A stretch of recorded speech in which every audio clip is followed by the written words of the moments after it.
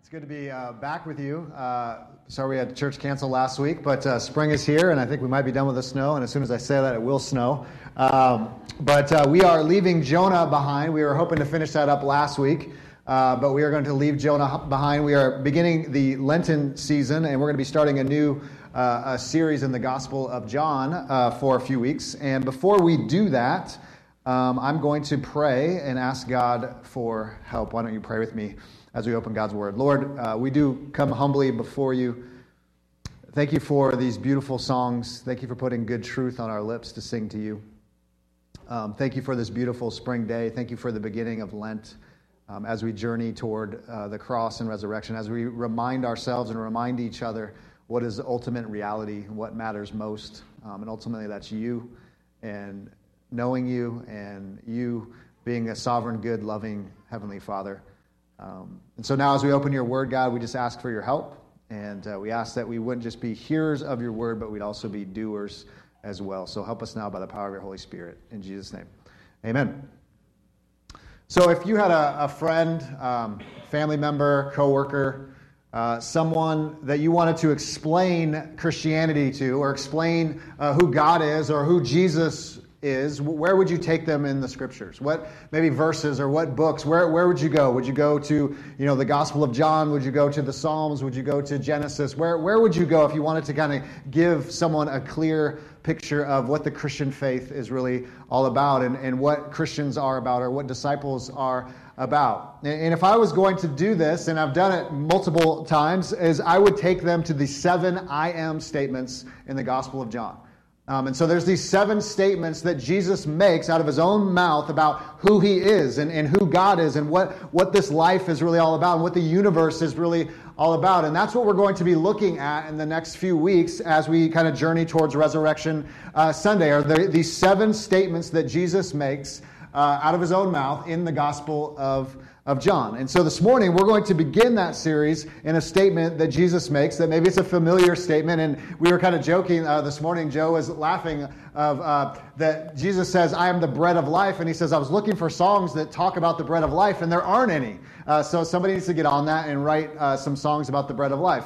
And we don't really know why that is. Maybe it's just not language we use. But this morning, we're going to look at John chapter 6. So if you have a Bible, we're going to look at John chapter 6, where Jesus says, I am the bread of life. And some translation says, I am the bread of heaven. And so we're going to jump in John chapter 6, starting at verse 25. I'm going to give you some context from 25 to 40. We'll hit a few other verses, but I'm just going to read 25 to 40. And it's important to know as we jump into John 6:25 is that this is in the context of Jesus had just fed, the 5,000. Probably familiar story. And so keep that in your mind as we look at Jesus saying, I am the bread of life. So John chapter 6, verse 25. If you need a Bible, there should be one around you, page 891. When they found him on the other side of the sea, they said to him, Rabbi, when did you come here? Jesus answered them, Truly, truly, I say to you, you are seeking me not because you saw signs, but because you ate your fill of the loaves. Do not labor for that food that perishes, but for food that endures to eternal life, which the Son of Man will give to you. For on him God the Father has set his seal.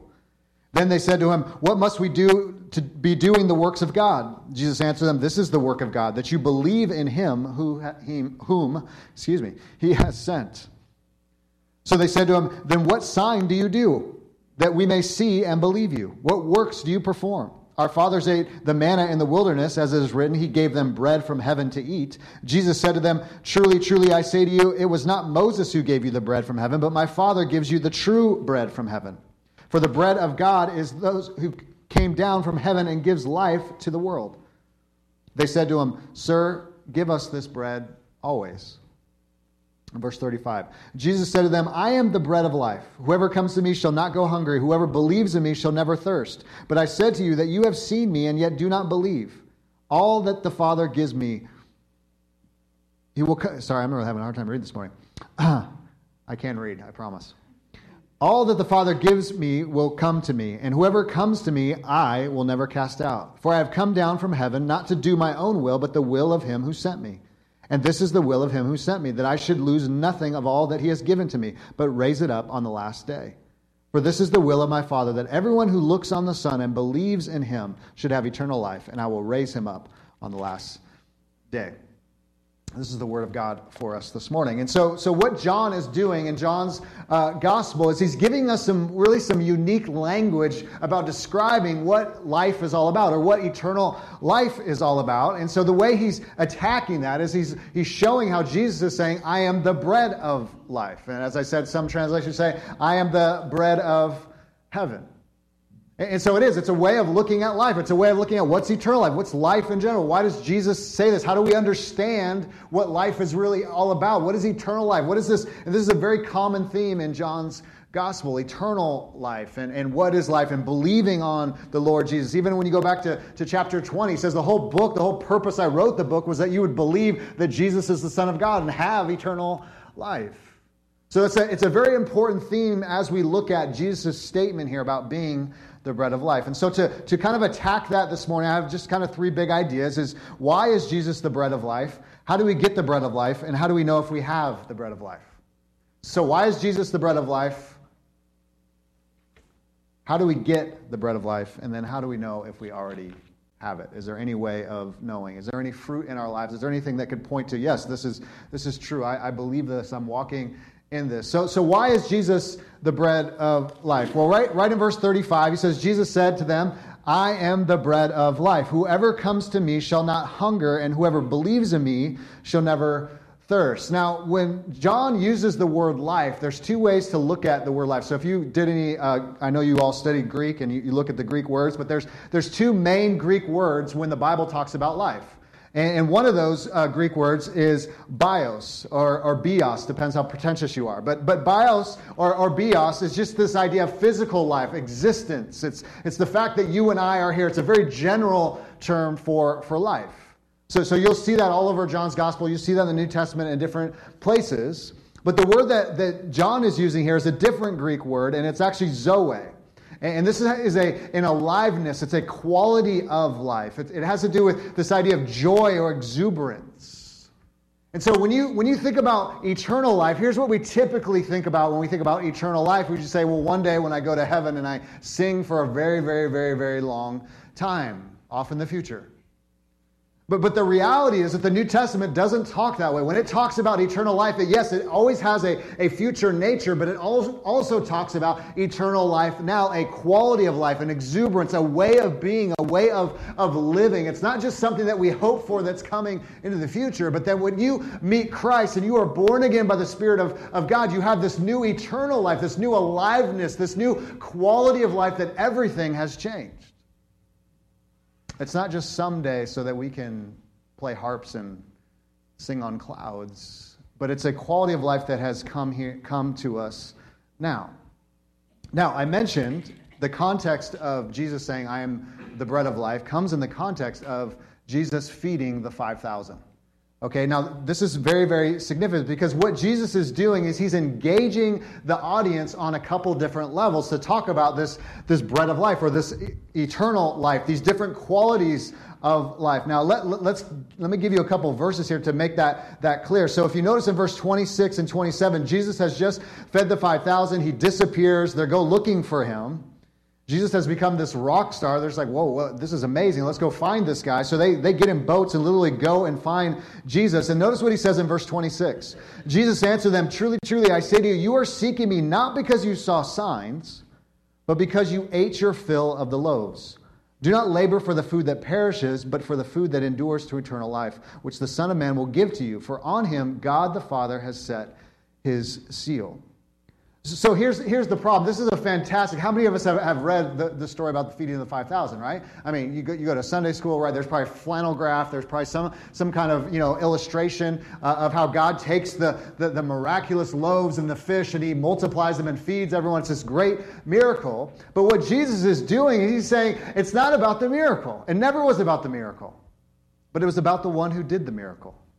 That me feeding the 5,000 was never to go, look at this miracle worker, look at this guy who's doing these signs and these wonders, oh, praise his name. It was always about the glory that was revealed by the miracle worker, Jesus Christ. That's why he says, but because he says, you're seeking me not because you saw signs, but because you ate your fill of the loaves. He goes, it's because I'm useful to you. It's because I fed your bellies. You were hungry, and I did this awesome miracle, and now you're full. But you didn't come to me for the right reason. You didn't see what I was doing and what I was trying to accomplish by actually doing the miracle. That Jesus was just practical and useful to them. See, and then he builds on that idea in verse 27. Do not labor for the food that perishes, but for the food that endures to eternal life, which the Son of Man will give to you. So if you just stop with the physical bread, that you just get your tummies full and say, thank you, God, for filling my belly. But if you don't go beyond that, realize there's a bread that I'm offering you. There's an eternal life that I'm offering you, a whole different thing that's going on here. Don't miss it. It's not about that bread. It's not about the miracle. But it's pointing beyond itself to me and the true bread that satisfies that I'm offering you.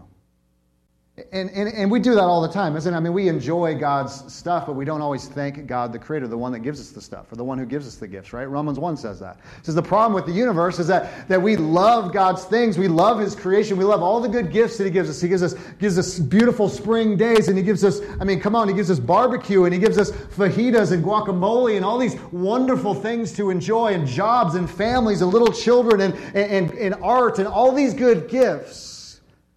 But the problem with us is we don't thank and honor the one who gives the gifts. Romans 1.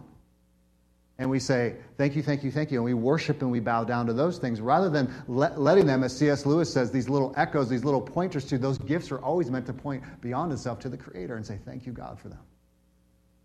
And so we become selfish and we become prideful and we worship the wrong things. It's the human condition, isn't it? And so here's Jesus doing this miracle. He's talking about, I'm the bread of life, and saying, you're laboring for the wrong food. Now, case in point, if you don't believe what I'm saying, if you go all the way to almost the end of chapter 6, notice what happens. This is really, really insightful in John's gospel. So in verse 60, it says, when many of his disciples heard it, they said, I love this. This is a hard saying. Who can listen to it? Right? Just very honest, right? It's just, Jesus, I know you're talking about the bread of life. I know, there's some miracles happen, and now we're just really confused. This is really, really hard. But Jesus, knowing in himself that his disciples were gluming about this, said to them, do you not take offense to this? Then what if you were to say, see the Son of Man ascending to where he was before? It is the Spirit who gives life, the flesh to help it all. And then go down to 66. After this, many of his disciples turned back and no longer walked with him. So Jesus said to the 12, do you want to go away as well? So case in point, he's attacking life on so many different levels. That's why if you spend any time in the Scriptures, there's so many levels that Jesus is going after. It's amazing. And I'm just, as I'm studying this again this week, just going like, oh my gosh, you're not just saying the thing that we think you're supposed to say. Because if I'm in that crowd, I'm going, hey, thank you that my belly's full. And he's going, it's never about having a full belly, right? It's about a bread that I can give you that will last forever. I'm going, what? Huh? Right? Well, we can be so dull to these things, right? And yet that's exactly what he's saying, because now the disciples are saying, we're done. If it's not about the miracles, it's not about you being useful and practical for me, I'm out. This is too hard. I'll see you later. And we see Jesus, that happens all the time. Jesus, the rock star, he feeds the 4,000, feeds the 5,000. All these crowds come around him, and then he starts saying hard things, and they're like, peace, we'll catch you later. Oh, it's about taking up our cross and following you? We just thought you were very useful and practical for me. I'm going to go do something else. So when Jesus comes to us, he's going, okay, there's life, and then there's life. There's just life and existence, but there's also a new quality of life that I'm offering you. There's two options for living, as Jesus says in verse 27. There's food that you can go after that spoils and gets moldy and hard. So, God's providence, God's sovereignty in my life. Went to Aldi, as we do. Bought some bread at Aldi, and sometimes bread at Aldi is not that fresh. Let's just call it what it is. And came home with the bread, really excited. My wife was like, hey, thanks for getting bread, honey. And then she's like, a couple of days later, hey, have you had the bread? Not so good. and very stale and doesn't last forever. Doesn't matter how many preservatives you put in those things, right? Ever seen it? I mean, we live in Missouri, right? Sweaty, hot Missouri. The bread gets moldy very fast because of the moisture. God help us.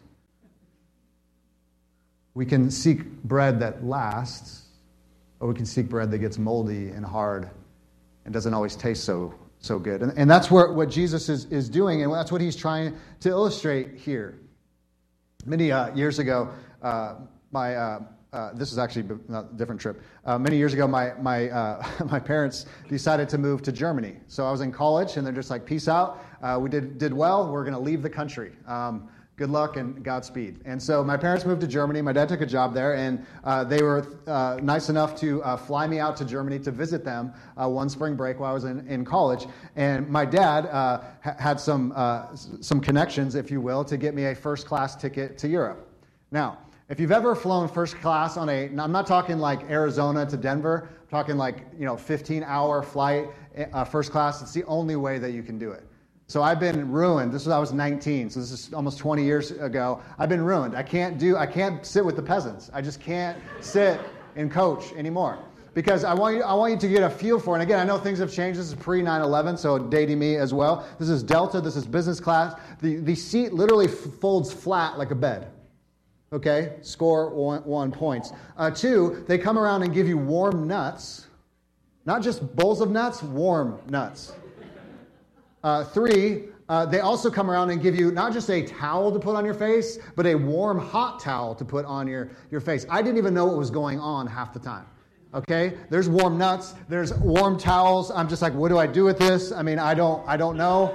I mean, they had to explain that. And then it gets even better. And this is pre-DVD, so I'm fairly old, is they give you individual personalized movies to watch. And you just ask which one you want. They give you a new little video, and you pop it in, and you watch the movies to your heart's delight for 15 hours. I mean, I'm a 19-year-old kid in college. I'm just like, Lord, I'm good. I've lived life. This is it. This is good. Take me home. This thing goes down in a blaze of glory. It's fine. I'm just happy, right? And I found myself saying, this is living. This is living. This is it, right? We've all had those moments, right? These little pockets of life where you just go like, this is life. This is what it's all about. Sitting on a beach on your honeymoon, or going on a vacation, or whatever it is, going, this is truly living. And yet, Jesus comes to us and he laughs at our visions and our versions of what true living is. And what life is really all about. I think, Scott, you can correct me if I'm wrong, I think he mentioned this in his sermon. I've quoted this many times. It's from The Weight of Glory. C.S. Lewis says, it would seem that our Lord finds our desires not too strong, but too weak. We're half-hearted creatures fooling around with drink and sex and ambition when infinite joy is offered to us like an ignorant child who wants to go on making mud pies in a slum because he cannot imagine what it meant by the offer of a holiday at the sea. We are far too easily pleased. All right? Like we could be on first class Delta, going to Europe, having warm nuts and warm towels, and I didn't mention this, ice cream bar. I get off the plane, there's chocolate all over my shirt. I am just an absolute mess, but praising Jesus at the same time. Right? We can have those experiences. We can go through that life. Yes, Jesus says there's still a bread. There's still life. There's a quality of life that I'm offering that is better than any flight to Europe. That's better than any trip across the universe. It's better than your wife or your husband or your kids or your job or any monetary gain, any car, any luxury, anything that we're just too far easily pleased. Too easily pleased, aren't we? And the things we give our attention to and our time and our money and our efforts to, it just doesn't satisfy. We know that deep down. We know the bread gets moldy, but we still run after it, don't we? So why is Jesus the better bread? Why is he the superior bread? Why, when Jesus says, I am the bread of life, come to me, this bread that doesn't spoil, why is it superior? Well, there's a couple things right in our text I think are really helpful. One is that this bread of life it's all about grace. It's all about grace. We live in a world, in a day, we live in the church, outside the church, religion, whatever, that just does not understand grace. Everything is about performance, isn't it? Right? We just love that, right? Performance review, right? You've ever had one? Right? You sit down with your boss, you sit down with someone and they go, let's go over your performance, right? That's so anti-gospel. Right? Like there's nothing wrong with having a performance review. There's nothing wrong with going, hey, maybe there's some things we can do better. But when you sit there and you go like, your worth, your identity, your future with this company, your pay is going to be predicated on your performance, goes so against the gospel in which we walk in which we stand. So Jesus says in verse 27, do not labor for food that perishes, but for the food that endures. Don't work for food that perishes. It's all about work, right? It's what I do. It's what I accomplish, what I'm seeking after. But he says there's a food that doesn't perish, and it's a gift of grace. And this Jesus, you don't have to labor for it. You just receive it. And this Jesus has been sealed. He's been given the authority in verse 27 by the Father that he can give it freely, that he's a good father who loves to give good gifts to his children. He doesn't have any strings attached. That's what John meant in John chapter 1. In John chapter 1, verse 9, the true light which enlightens everyone was coming to the world. He was in the world, and the world was made through him, yet the world did not know him. He came to his own people did not receive him. But to all who did receive him, who believed in his name, he gave the right to become children of God. He says, if you want this bread, it's about just receiving it. Thank you. It's not about doing something. It's not about working for it. It's not like, well, God, can I maybe see if I can get the bread to not be as moldy or stale? Like, what can I do to help you out? And yet Jesus is the superior bread. He's superior in every way because of this grace that we know. Verse 33. For the bread of God is he who comes down from heaven and gives life to the world. You ever think about the incarnation of Jesus? Jesus coming down, becoming flesh, walking among us, fully God, fully man, walking among. The incarnation is the ultimate picture of grace. We didn't ask him to come. We didn't call him down from heaven. Jesus says, I'm coming. I'm going to tabernacle among you. I'm going to be with you. I'm going to redeem you. I'm going to live a life you couldn't live. I'm going to die a death you should have died. I'm going to rise again to new life and give you new life. I'm doing that all. It's a picture of God's grace. Even God coming down to us. There's no philosophy. There's no religion. There's nothing like this Jesus. He doesn't yell from heaven and say, do these things and maybe I'll love you. Do these things and maybe you'll get to heaven. Do these things and I may bless you. He comes down and takes his own medicine. He suffers among us so that we wouldn't have to suffer. He comes and dies on the cross. He takes our place on the cross. Because he loved us that much. He didn't just tell us he loved us. He showed us in action that the whole thing is grace.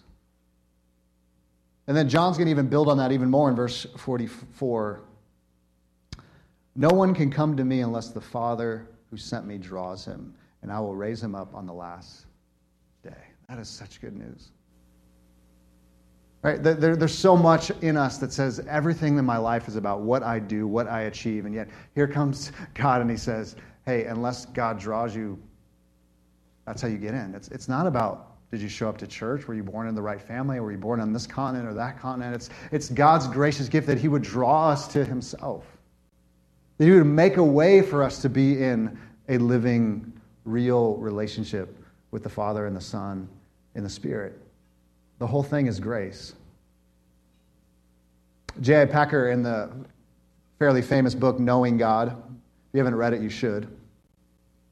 In the New Testament, this is what he says, in the New Testament, grace means God's love and action toward people who merited the opposite of love. Grace means God moving heaven and earth to save sinners who could not lift a finger to save themselves. Grace means God sending his only Son to the cross to descend into hell. We just said that together. So that we, guilty ones, might be reconciled to God and received into heaven. That we couldn't even lift a finger, and yet God says, I'm doing it all. We didn't even want to lift a finger.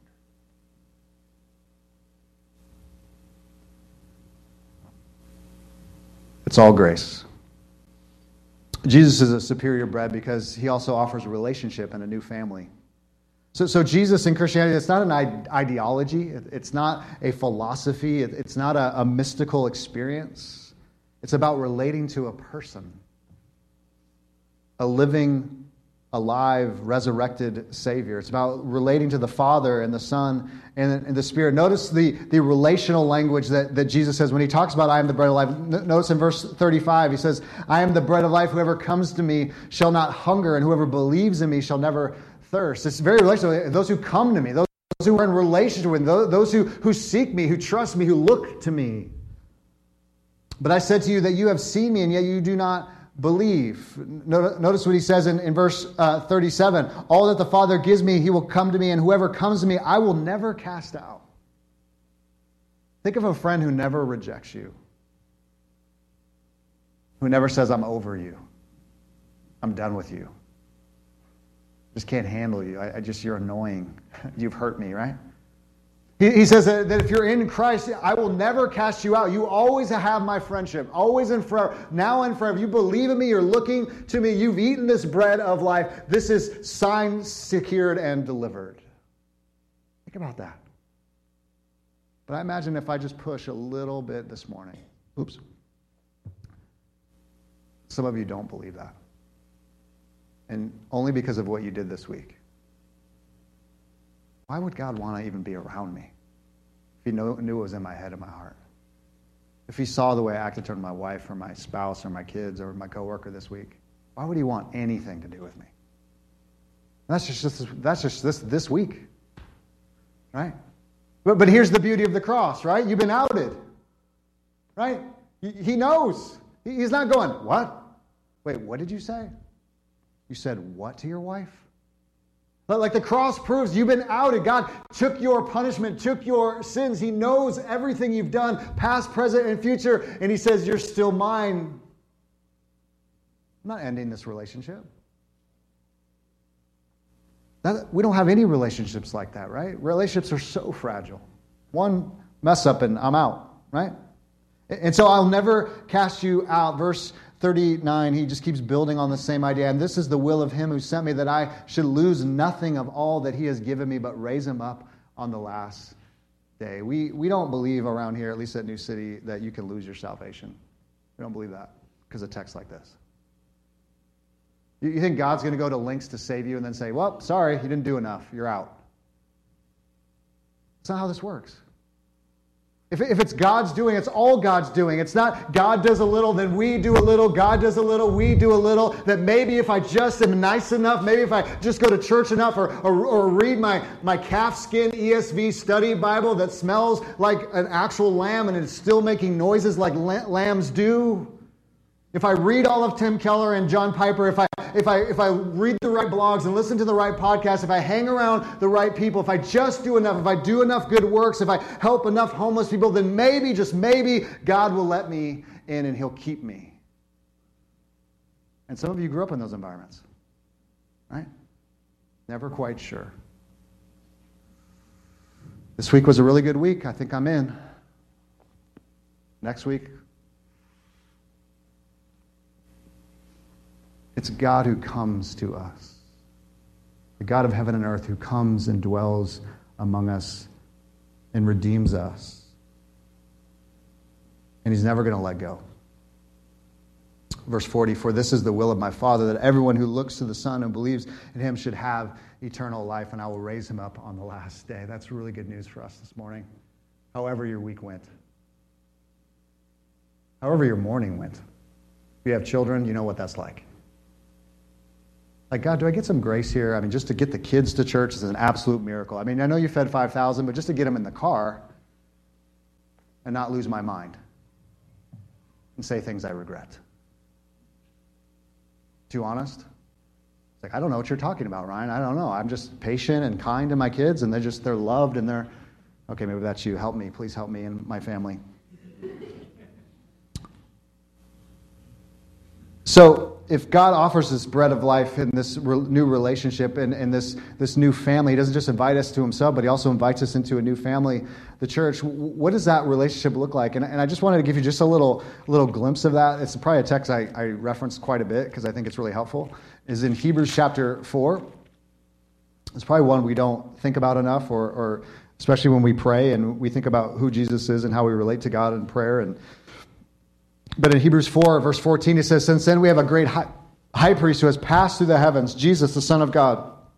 Let us hold fast our confession, for we do not have a high priest who is unable to sympathize with our weaknesses, but one who in every respect has been tempted as we are, yet without sin. Let us then with confidence draw near to the throne of grace, that we may receive mercy and find grace to help in time of need. Do you relate to God like that? Like, do you know that when you pray to God, that Jesus Christ, the Son of God, who is tempted in every way, knows your weakness backwards and forwards and goes, hey, God, Joe just stopped talking to me. He bailed on me. And Jesus says, yeah, been there. Been abandoned by my friends many times over. Hey, God, I'm just trying to live my faith out, and it just seems like people kind of think I'm weird and say mean things to me and throw staplers at me. Yeah, I've been there too. I know it's like even my best friends at the moment of my need, they just trying to obey the Father, and they all bailed on me. I didn't have staplers back then, but right? Do you think of God as this God of grace that we can approach? He's our high priest because he's done it all. He is our righteousness. We are cleansed. We are free. We are forgiven. And that when we connect to God, he goes, yeah, I know what that's like, but I'm without sin, so come to me. Come boldly to me. There's no sin. There's no mistake. There's no failure. There's no doubt. There's no fear that I don't understand. Andy and I were talking about this, I think, this week and last week. We were just talking about how important the Psalms are to read.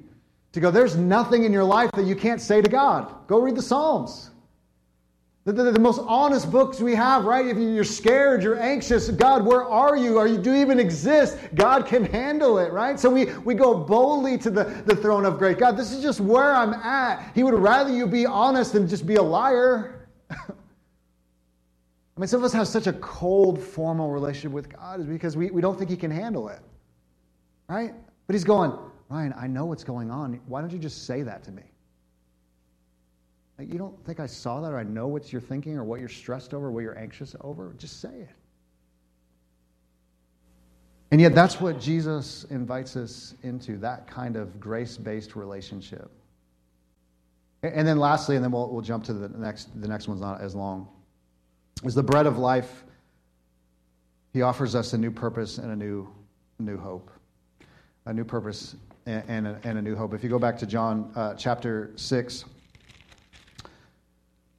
verse 47, truly, truly, I say to you, whoever believes has eternal life. I am the bread of life. Your fathers ate the manna in the wilderness and they died. This is the bread that comes down from heaven so that one may eat of it and not die. I'm the living bread that came down from heaven. If anyone eats this bread, he will live forever. And the bread that I will give for the life of the world is my flesh. So this quality of life, this eternal life that we're talking about is right here. He's saying you're going to live forever, now and forever. So if you are in Christ, your life is never going to end. Like right now. You will die, you'll shut your eyes, and you'll be more alive than you've ever been. That's as much as you're going to die in a blink of an eye, and you'll be fully alive. That's how this works. That's what the Scriptures tell me, at least. Right? Like think about, do you think about that enough on a daily basis? Like work on Monday. Are you thinking about that I am fully alive now and forever? It does not matter if Joe, guy in the cubicle, is mad because I didn't do my spreadsheets the way he wanted them to. And I'm not really talking about Joe. He's just right here, so Joe is in my mind. And that's just a generic Joe. So it could be Larry, it could be Mo, it could be whatever. But just think about that, right? Think about those moments in parenting on Tuesday where your kids are just driving you mad and you're just like, God, oh, how long, oh Lord? They ever going to learn how to tie their shoes? They ever going to stop whining and complaining? But I'm alive forever, now and forever. When I was in seminary, I had this friend, John, who was really annoying because he's really smart. And Greek just came really easy to him. He was like, the Greek tutor after the first year of Greek. I'm like, how are you a tutor? You're like in seminary. And he's like, oh, I just... Anyway, so we come out of a class one day, and we're comparing notes, and he, got a straight A, of course, and maybe missed one.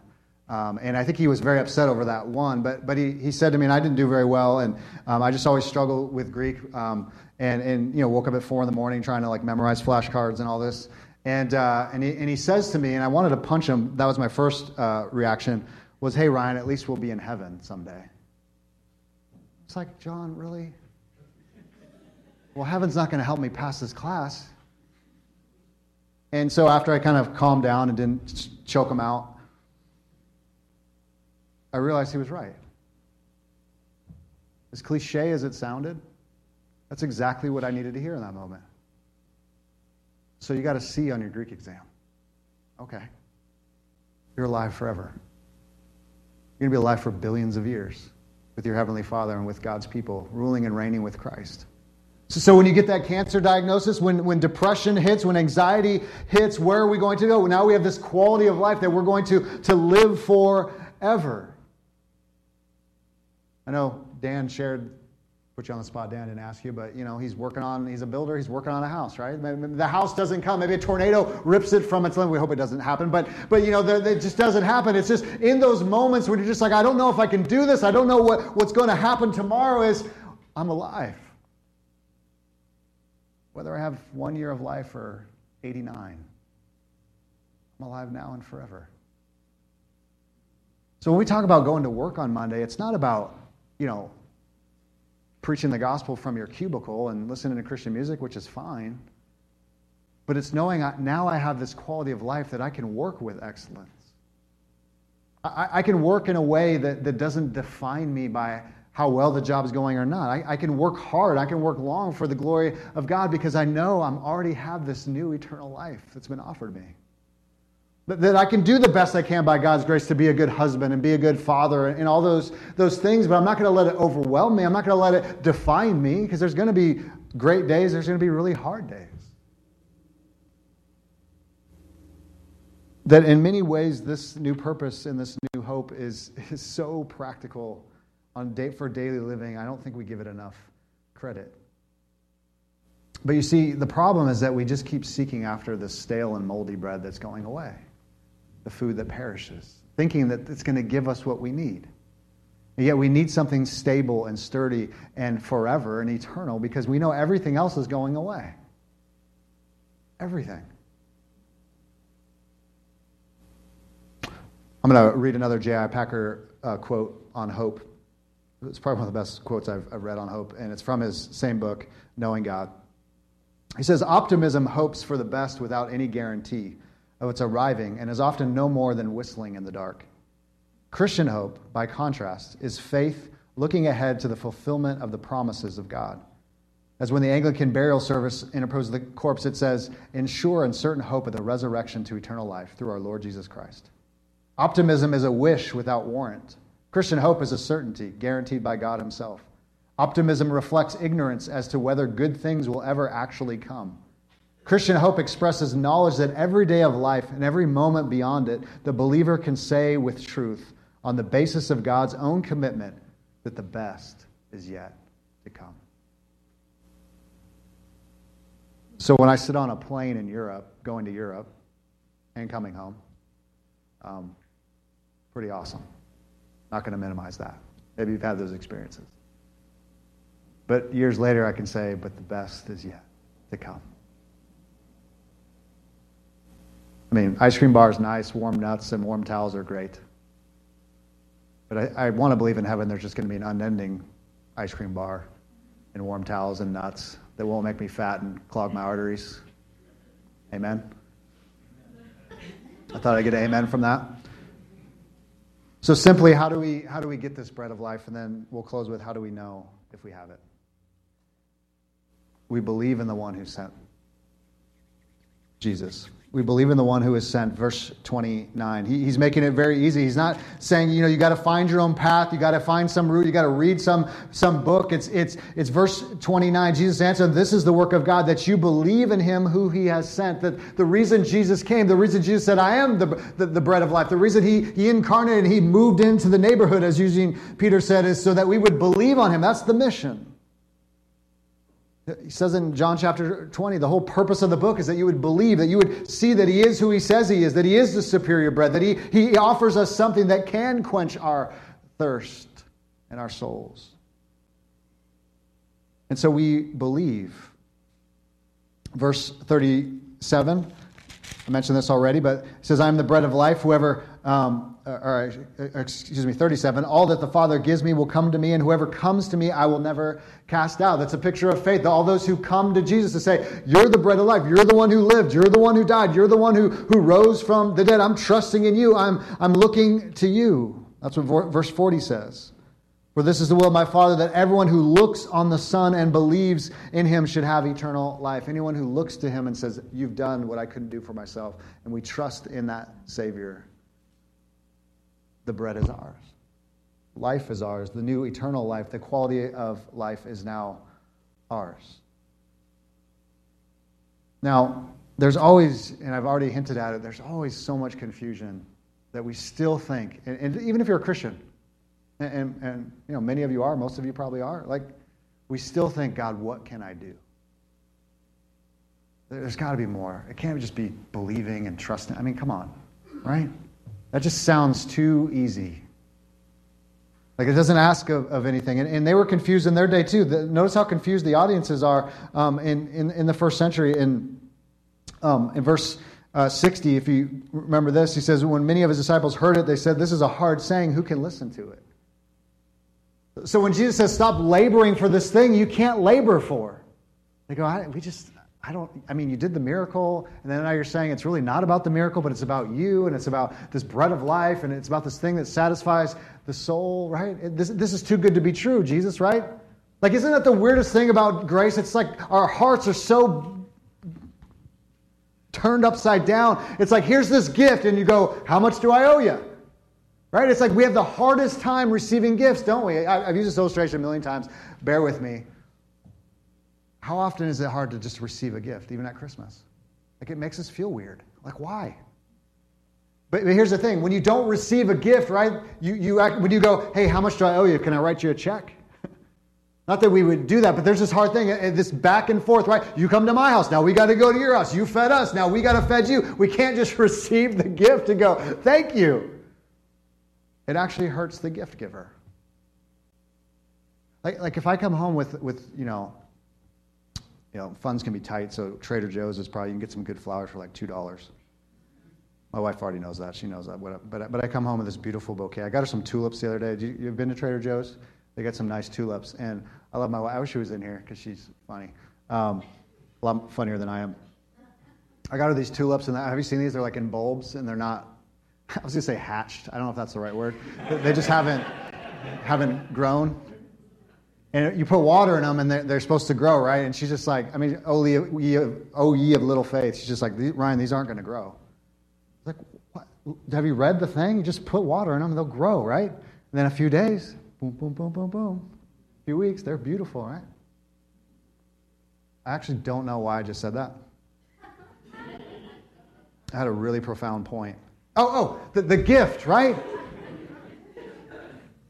The gift, she just receives it. She just goes, yes, thank you, right? That just makes me go, yes, thank you. Like, she didn't go, how much do I get it? How much do you want for? Why did you do that? She celebrated the gift.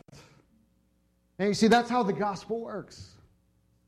That we mock God. We say your cross wasn't enough. Your resurrection was enough. Your incarnation was enough. We shake our fists at him saying, what can I do? He says, just rest in me. Look to me. Believe on me.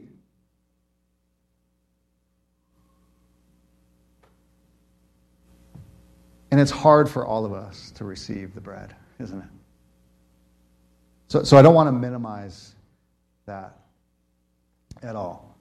But it's by simple faith in who Jesus is, what he said, and what he did for us.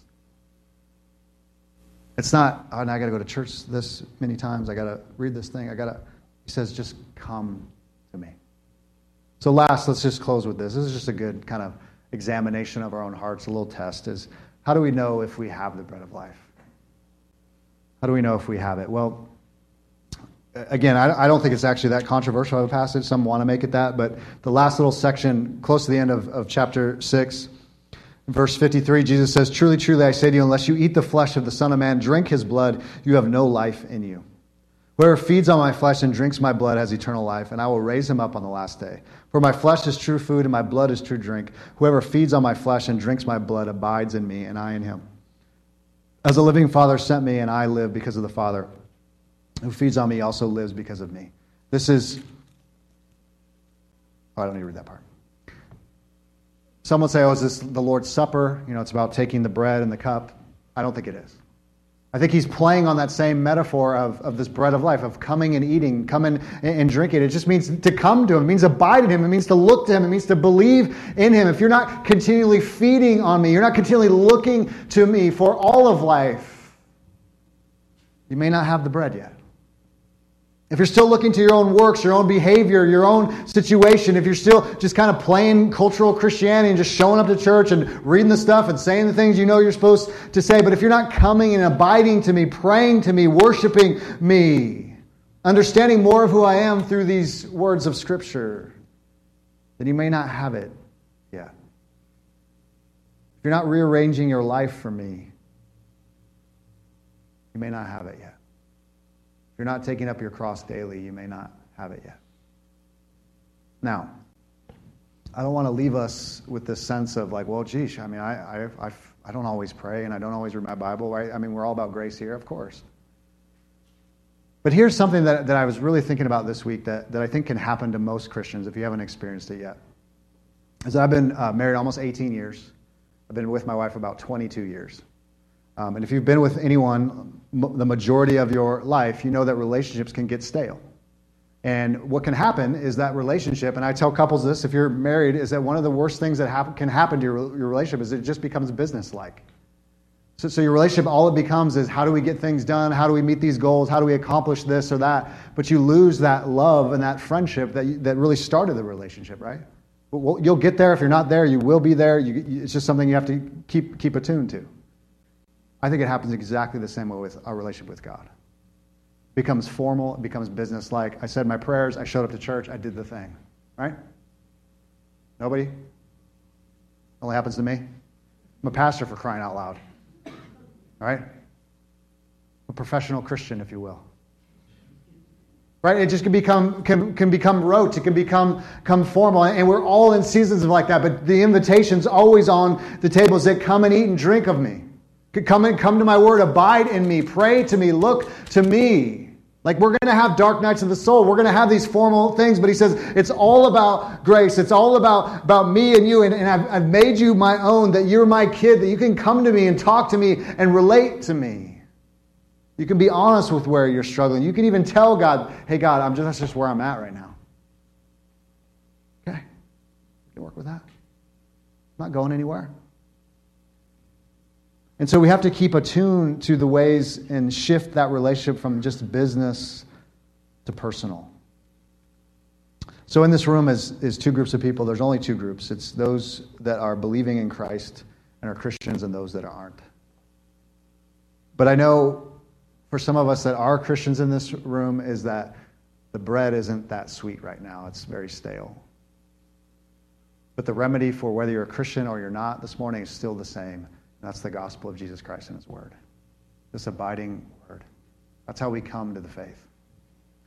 It's what God has revealed to us in the gospel, what God has revealed to us in the word. So if you're stale, feeling so far from God, meditate, abide in the word.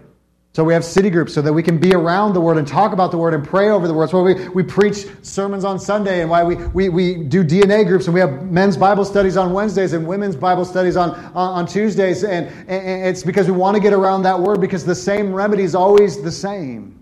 The way God kind of keeps bringing up this bread that's satisfied is through his abiding word and the power of the Holy Spirit. That will never change. And God uses it in different ways, but we look to him and have the clearest picture we can through his word. Because I'm willing to bet there's many of you here that still have weird ideas about God, but it's not based on how God has revealed himself in Scripture. It's based on just feelings or emotions or some weird blog you read or some dumb friend. Or maybe your upbringing. Go meditate on Hebrews 4. Come. It's all about grace. And every week we're reminded, which is so perfect for this sermon, at least, is the bread of life. This bread, it's a picture of the one who shed his blood by the cup, who broke his body by the bread, who says, come and feast on me. You don't have to fix yourself. It's all by grace. It doesn't mean we don't acknowledge our sins. It doesn't mean we come up pretending everything's fine when we know there's all kinds of bread we're seeking after that we shouldn't, but we lay those things down. And that's the invitation that Jesus, all who are weary, all who are thirsty, all those who are hungry, come and eat. And if you're not a believer in Christ, it's still the same process as the believer is. Trust on the Lord Jesus Christ. Look to him to be your bread of life. And he wants to. Those who seek him will find him. He wants to satisfy the longings of your heart, the thirst of your soul, because we know we're all thirsty and hungry. It doesn't matter if you're a Christian or not. It's a human condition. We're all looking for something to satisfy us, looking for something to kind of fix that ache, whatever that thing is. We've tried all these things, and yet Jesus says, I'm giving you some bread that never goes moldy, never goes stale. I want to be with you forever, now and forever. I want to give you a new quality of life. And so if you're not a believer in Christ, we have some prayers in the worship guide in the City Life you can read over and think on. And if you are a believer in Christ, I just want you to do a couple things just before you come to the table. One is what can you thank God for this week? The ways you've seen him, his goodness towards you, his grace towards you. Second, what are some things that you need to just acknowledge before him? Some bread that you've been running after that's just not the bread that he offers. Just lay that before him. Maybe what are some things you can repent of before you come to the table? And then thirdly is just to ask Jesus, God, help me obey and trust what you've commanded me. That's part of our discipleship too. It's not just believing, but it's also obeying and following. How can I walk in ways that honor you and please you, and all because of your grace in my life? Can we do that together? Let's just take a moment. We'll pause just for a moment, then we'll come and celebrate the supper.